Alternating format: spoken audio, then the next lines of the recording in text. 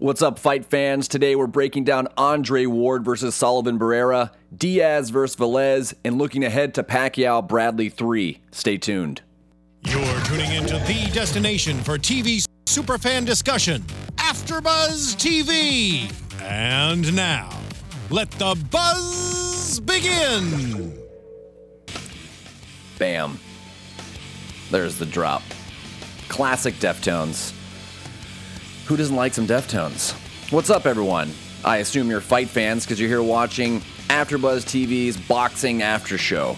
Today we're breaking down, like I was saying, Andre Ward versus Sullivan Barrera. We got to see Andre Ward fight. Oh my God, it's crazy.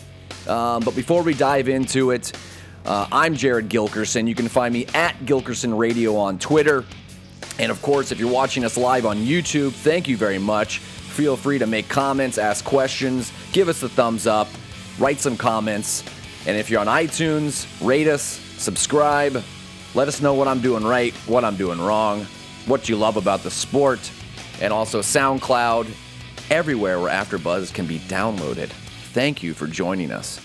I just love that song. Just let it play for a little while. We'll just let it, there it is. It's so good to be back. As you can see, I got the studio to myself again. So feel free to send me some questions. I've got a few rolling in on Twitter right now. Hopefully we'll get to them. But first, let's dive in and break down Andre Ward versus Sullivan Barrera. Happened last night at Oracle Arena in Oakland, California. Before we show you some highlights, just let you know, unanimous decision victory. 117-109, 119-109, and 117-108 for Ward. Let's check out some highlights from last night's fight.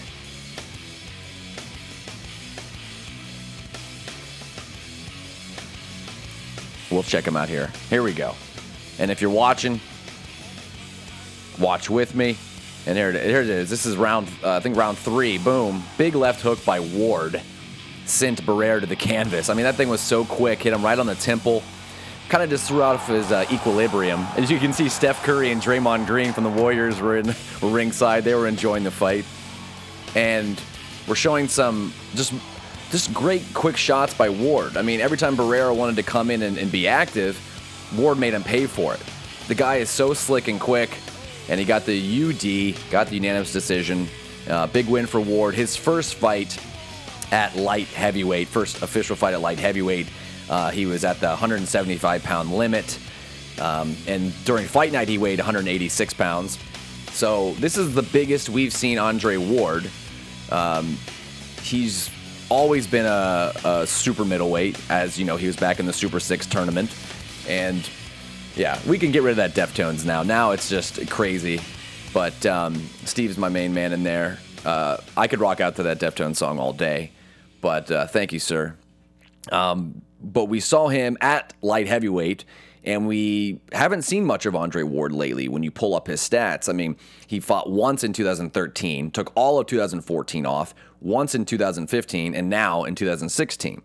So through injuries, you know, he's had knee problems, he's had shoulder surgery, and of course he's had a lot of problems with management. And a lot of fans have kind of not liked the way he's dealt with that, you know, taking too long of time off, you know, not wanting to fight on undercards, wanting to be the main event. I get it. This guy, at one point, if not even still, is considered maybe pound for pound the best fighter in the world. On my list, he's not quite there. You got to be a little bit more active, but he's right there because it's beautiful to watch him fight. As I mentioned, first fight at light heavyweight, fighting against Sullivan Barrera, a Cuban fighter who has a big amateur background, like 325 fights. So, and this was for the IBF Mandatory Challenge, and we all know Sergey Kovalev has the light heavyweight championship. Let's start off with a little breakdown of the fight. Ward just came out sharp. I mean, he's one of the sharpest fighters. He's like an artist in there. And he knocked down Barrera with that quick left hook while his back was against the ropes in the third round. So that was a 10-8 round. And then I had a clean sweep except for round 8 when referee Raul Caiz Sr. deducted a point from Andre Ward for a low blow. It was blatantly a low blow, and so that was a 9-9 round.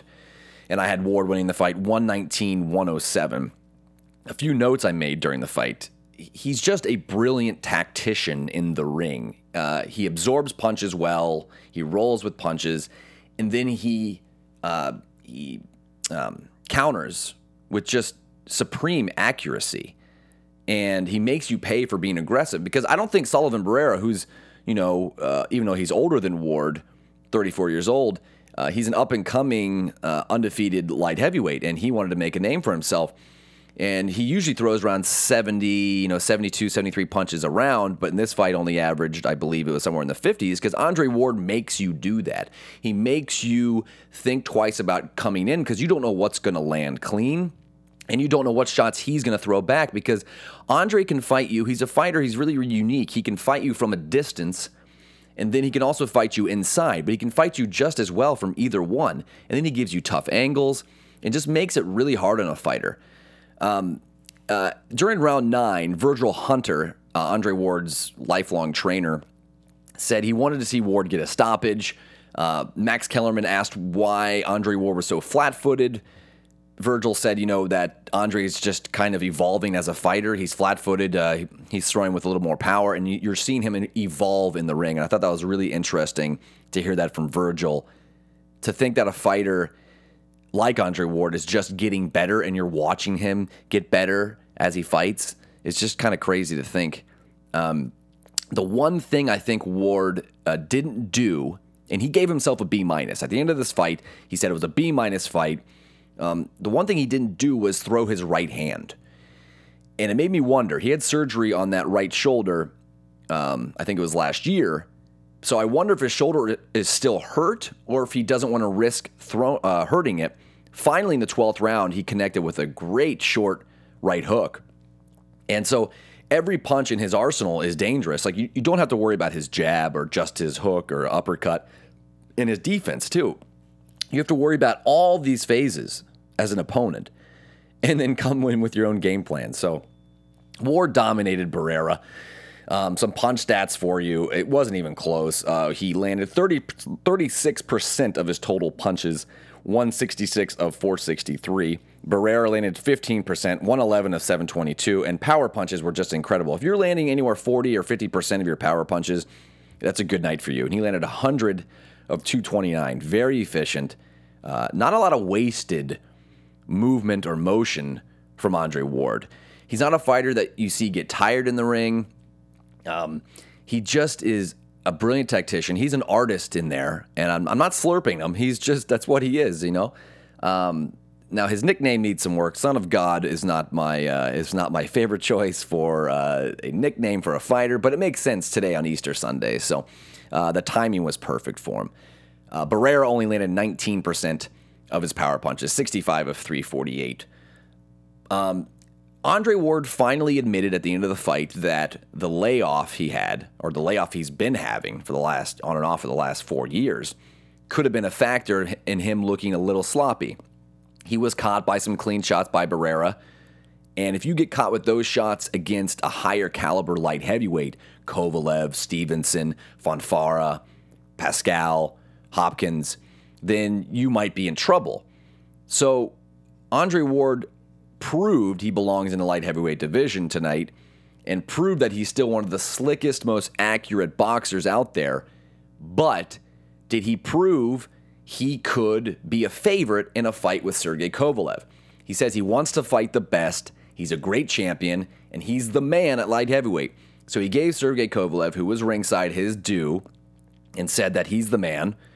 But after that interview, I got the impression, and I think a lot of boxing fans did, that he's going to fight at least once more, if not twice, before fighting Sergey Kovalev. He just needs another fight. Kovalev has been much more active in the light heavyweight division for, basically his entire career. He fought Jean Pascal twice, Bernard Hopkins.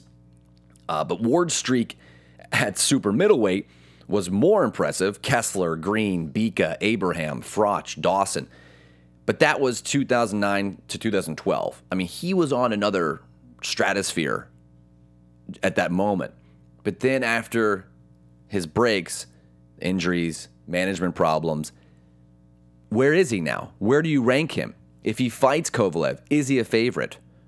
I give Kovalev to be a favorite, a small favorite, just because he's been more active. And after tonight's fight, after Ward said his performance was a B-, well, if he fought Kovalev last night, I think Kovalev would have beat him. So he needs to get better, and he needs to fight top 10 light heavyweights. You know, Barrera's a good fighter, and I give it up to him. That kid fought well. There's been a lot of fighters, good fighters, who looked foolish against Andre Ward. Barrera didn't look foolish. He wasn't throwing as much, but that's what Andre Ward does. But he occasionally connected, and I got to get up to the kid. I'd like to see him fight again. I'd like to see Barrera fight, a top 20 light heavyweight. Maybe he can hang around. Maybe he can make a name for himself against someone like Pascal, although I don't think Pascal would do that. But getting back to Ward, I'd like to see Ward fight someone in the top 10. I could see him fighting another outside the top 10 fighter and then diving in. So I could see 2 fights and then setting up something with Kovalev in early 2016. I'd like to see him fight, as we've mentioned, Fonfara or Pascal, someone that you can kind of build your light heavyweight resume around. So if you can fight someone like that, then fight Kovalev, that's the tune-ups he needs. He doesn't need these tune-ups against guys that aren't quite polished yet. He needs to fight someone that's very skillful, who has proven that they're good in light heavyweight. That's what he needs to do. My prediction, 2 more fights before you see Kovalev. I know that hurts some boxing fans to hear, and I think sometime early next year, those 2 will fight. So hopefully we'll see that fight. All the fight fans, I mean, that's the number 1 fight out there, right? Triple G, Canelo, or Andre Ward versus Sergey Kovalev.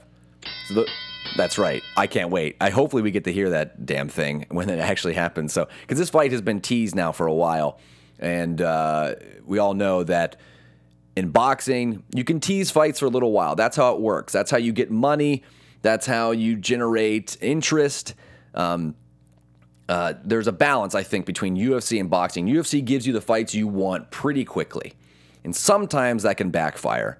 Boxing waits too long. You don't want Pacquiao and Mayweather waiting 5 years. So there's got to be an in-between. So I think you let a fight brew for a year, and then you let it happen. So hopefully Kovalev, Ward, because that's just a pretty fight, because Kovalev's just got heavy hands. And it looks like Ward brought some power up when he moved from super middleweight up to light heavyweight. So I'm not worried about that. He just needs to stay active and stay healthy and stay on track. 32 years old. This could be a peak. That's a lot of peak age for fighters. So hopefully we see that going forward. There was an undercard fight, Joseph Diaz Jr. versus Jason Velez, featherweights, 125 pounders. Let's check out some highlights from Diaz and Velez. This was a great fight. This was a nice action fight. I mean, the little guys, they know how to throw. And as you see, Joseph Diaz, here comes some great Diaz highlights. Look at that left hand. I mean, that left hand was strong to the body, to the head. And now, boom, another left hook to the head. Diaz was active, looked strong, and just took it to Velez the entire night. Another strong left hand. I mean, he owned him. Look at this left hook that comes there. Left. So he probably could have beat him with one hand. But it was a very fun fight to watch.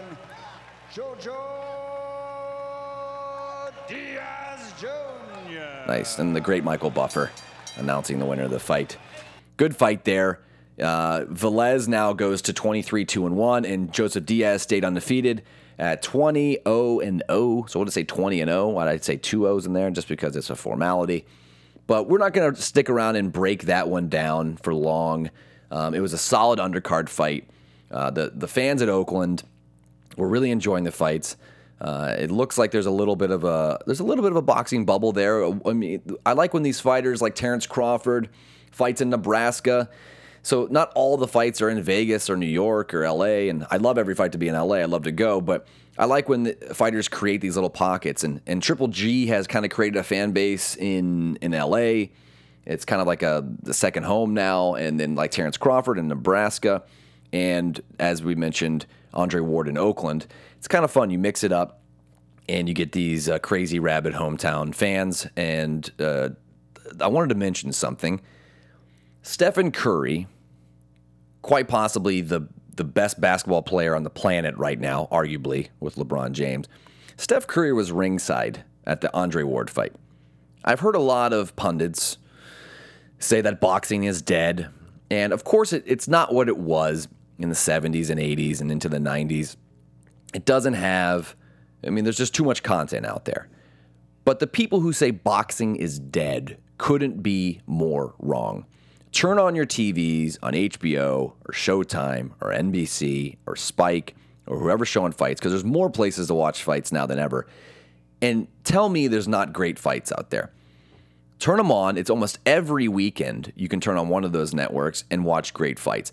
The best basketball player on the planet was ringside last night and was having a hell of a time, as we showed in the video earlier. He was having a great time. If one of the greatest athletes on the planet goes to a show, I'd say boxing is still relevant. So if you're on the fence if you want to commit to be a boxing fan, just go out there and research the recent fights of the past year or so. You can find great stuff and turn on your TVs, because boxing isn't dead. So I'm just reminding people. I hear people like Michael Wilbon on ESPN say it's dead, and I know those guys lived through it there back in the 70s and 80s in the heyday, but it's not even close to dead. So turn on your TVs, turn on the fights. And also, you're going to want to turn on this fight on April 9th, Pacquiao and Bradley 3. Let me take a little sip here. Thanks for bearing with me as I sip my water. Usually when I have my co-hosts, I can lean on them. But we get Pacquiao-Bradley 3. We had Pacquiao-Bradley 1 in 2012, Pacquiao-Bradley 2 in 2014, and now, so every 2 years we get a Pacquiao-Bradley fight. I think this will be the last one. And I'm not sure how the boxing public is going to, how it's going to be received on pay-per-view and how fight fans are going to like this. And I know as a lifelong fight fan, when I heard this fight was announced, I was kind of about it. But I think that was kind of a knee-jerk reaction because, the first fight where most boxing fans believe that Manny Pacquiao won, I went back through my giant file cabinet of scorecards, handwritten scorecards that my girlfriend wanted me to throw out, but I adamantly said I'm keeping these because I might have to reference them, and I finally had a reason to do it. So I look back on my scorecard back in the day. I scored at 118, 110 for Pacquiao. That's 10 rounds to 2. I could see someone maybe having 8-4, 9-3, somewhere around there. But the judges had a split decision win for Timothy Bradley, as we all know.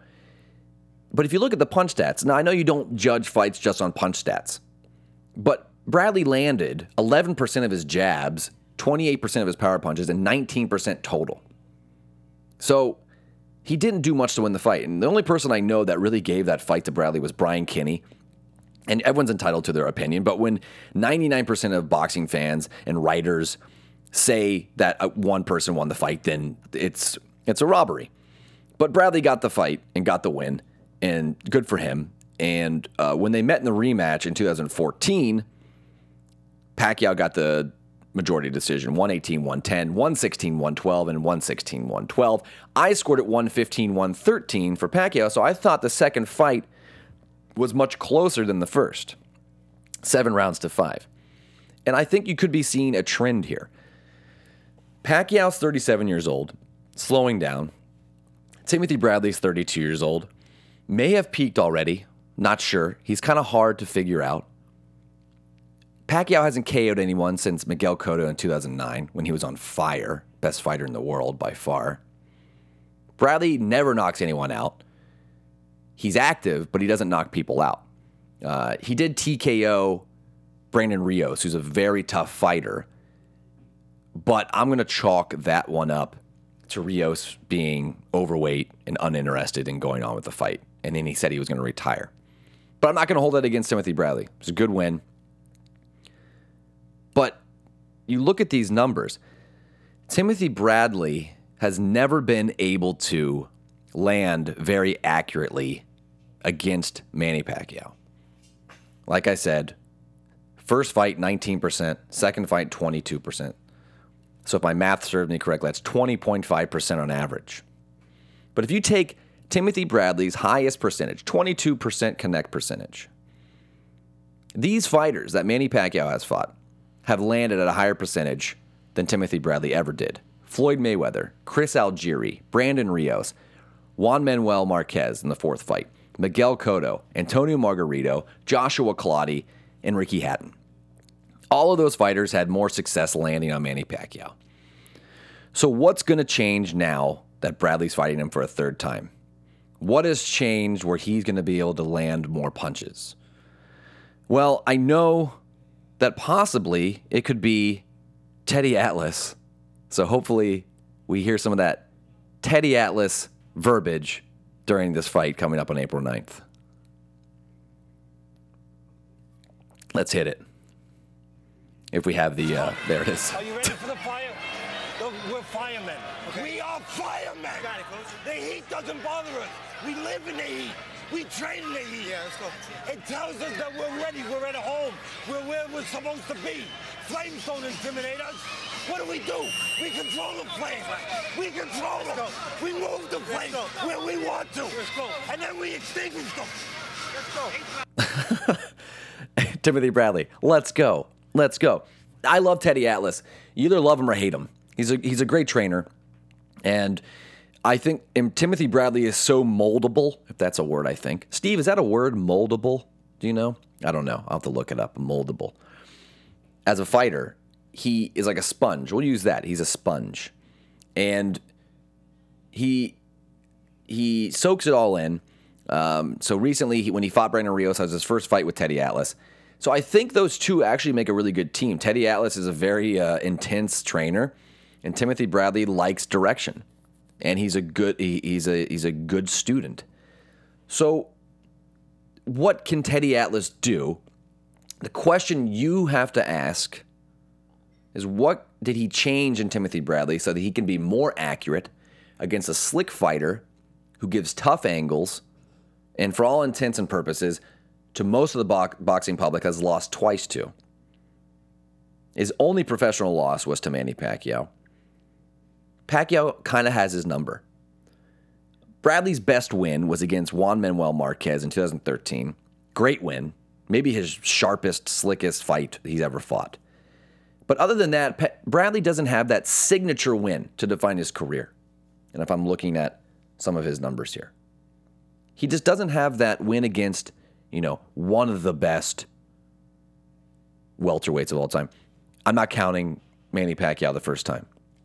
It's just, he did not look, he looked better in the second fight, but also lost that. He just doesn't have that signature win. He would tell you otherwise, but he doesn't have it in the boxing public. So I think this third fight between Bradley and Pacquiao will be the most competitive fight of the three. Oh yeah, 1, 2, 3. Love it. Bradley, he 19% first fight, 22% second fight. If he can raise that to maybe around 30, he's got a serious shot. But what is Teddy Atlas going to do that's going to change things? Manny is going to be out to prove something, I think, after his lackluster performance against Floyd Mayweather in May of last year. And I think he might take the fight to Bradley, because I think he wants to, he says he's going to retire, and I think he wants to retire on a good note. The only positive that could be for Bradley is this could leave Manny open to more counter shots and thus him winning rounds. Now, is he going to be able to knock him down or stagger him? Manny's been stunned before, but he has a decent chin. Bradley doesn't throw knockout punches. He's never really had the power in the welterweight division to knock people out. But if Manny takes the risks and it has maybe slowed down to what people think, Bradley could win some rounds. But the plus for Manny being aggressive is that Bradley sometimes gets sucked into other fighters' styles and has come close to getting knocked out late in fights. Ruslan Provodnikov, Jesse Vargas. But Teddy Atlas maybe has changed that. We didn't see him get sucked in too much against Brandon Rios. But Brandon Rios, I think, was a shell of who he was a few years ago. And so I think it's time to dive in to some predictions for Pacquiao Bradley 3. Let's do it. And now, your AfterBuzz TV predictions. Nice. Ultimately, because of Pacquiao's age, Bradley possibly peaking with a new manager, and this being a grudge match, I think we're going to get some serious fireworks because both fighters really want and need this fight. Manny to possibly end his career on a high note, and Bradley to be considered one of the best welterweights in the world. And as he mentioned on the show last night on HBO, the preview, to define his legacy. My prediction is, much like the second fight, I think it's going to be close. I think we're going to see a fight that's going to be tough to score. And I think Pacquiao is going to win a unanimous decision or a split decision. I'm predicting 7 rounds to 5, something like 115, 113. I'm hoping you don't hear 115, 113. Pacquiao, 115, 113. Bradley, 114, 114. Draw. That'll be the worst thing in this fight. But hopefully we don't see that. But I just don't see how Bradley could have improved that much with a new coach against someone he's never had success in hitting. And as I mentioned, all those other fighters had a better percentage against Pacquiao. So we'll see. But that's April 9th at the MGM Grand, and that's going to be a fun pay-per-view night. And that was pretty much my stat chat. I guess that was my stat chat. My stat chat for this podcast was basically just talking about Pacquiao and Bradley and the numbers and Bradley's poor connect percentage. So I'm so sorry. I need to get a stat chat drop. I need to make a stat chat drop. And I was going to look at some boxing news if everyone wants to hang with me for a minute. There's some bad news. I saw that Nick Blackwell is in a induced coma after his stoppage loss against Chris Eubank last week. So that's hopefully he can recover from that because that's just terrible news. He collapsed after the fight. It was really ugly. So hopefully that can he'll get better. A lot of writers are saying that Ward beat Barrera but failed to impress. That's kind of the writings today on the boxing wall. I think he still looked very impressive against a hungry light heavyweight. And this is his first fight at light heavyweight. So, and after the layoff, he's not going to fight someone great. So, if he keeps fighting guys like this and then keeps having just, decent nights, B- nights, then I'd say it's, failing to impress. But Ward looks slick and great, and he looked like Andre Ward always does. And, those are pretty much that's the breaking news today. There's been some rumors that Mayweather said he would come out of retirement to fight Golovkin, but I think that's just Mayweather trying to make headlines. Who knows? But the fight people want to see is Golovkin versus Canelo, and then Ward versus Kovalev. So hopefully we see those fights. So as we look on Twitter here, I had an old friend of mine, at Colin Naylor on Twitter. And he was saying, Jared, I know nothing about boxing now, but the only thing I know is the high school, days watching with you, Lennox Lewis and Hasim Rahman, and Big New Yorker pizzas. Now, if you remember Big New Yorker pizzas from Pizza Hut, they're great. Hopefully they bring them back. So I don't know if you hung out with your friends, but back in the late 90s, early 2000s, we just couldn't wait to see Lennox Lewis get knocked out. And the night that he lost to Hasim Rahman was an amazing knockout. Go check it out for yourself. That was in South Africa. It was amazing. And then, of course, Rahman got rocked the next year to lose. But I'm reminded by an old friend on Twitter about those great nights, 15 years ago. That was a good time. So, Colin, thanks for the shout-out on Twitter. And that's going to do it for me here on the Boxing Show. So I thank everyone for hanging out with me today, solo in the studio. Maybe we'll have a co-host next week. We're working on some stuff here behind the scenes. But until then, I'm Jared Gilkerson. That's at Gilkerson Radio on Twitter. Tweet me some boxing questions, some of your own predictions, what you thought of the Ward-Barrera fight, what do you think of Ward-Kovalev going forward, when that fight's going to happen. I love chatting with boxing fans online. It's just great to hear another opinion. And hopefully in the future we'll do a fan call-in show. I do that for some of the other after shows here with iZombie and a few of the other ones I'm involved with. It's so much fun. So maybe after Pacquiao Bradley, the pay-per-view on the 9th, we'll have the show on the 10th here in the studio. Maybe you can come in and call in, that is, and with your questions. So until then, everyone have an amazing Easter Sunday night. Cheers.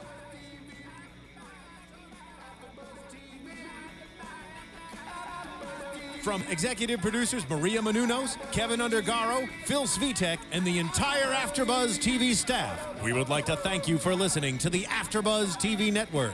To watch or listen to other after shows and post comments or questions, be sure to visit AfterBuzzTV.com. I'm Sir Richard Wentworth, and this has been a presentation of AfterBuzz TV. Box you later. The views expressed herein are those of the hosts only and do not necessarily reflect the views of AfterBuzz TV or its owners or principals.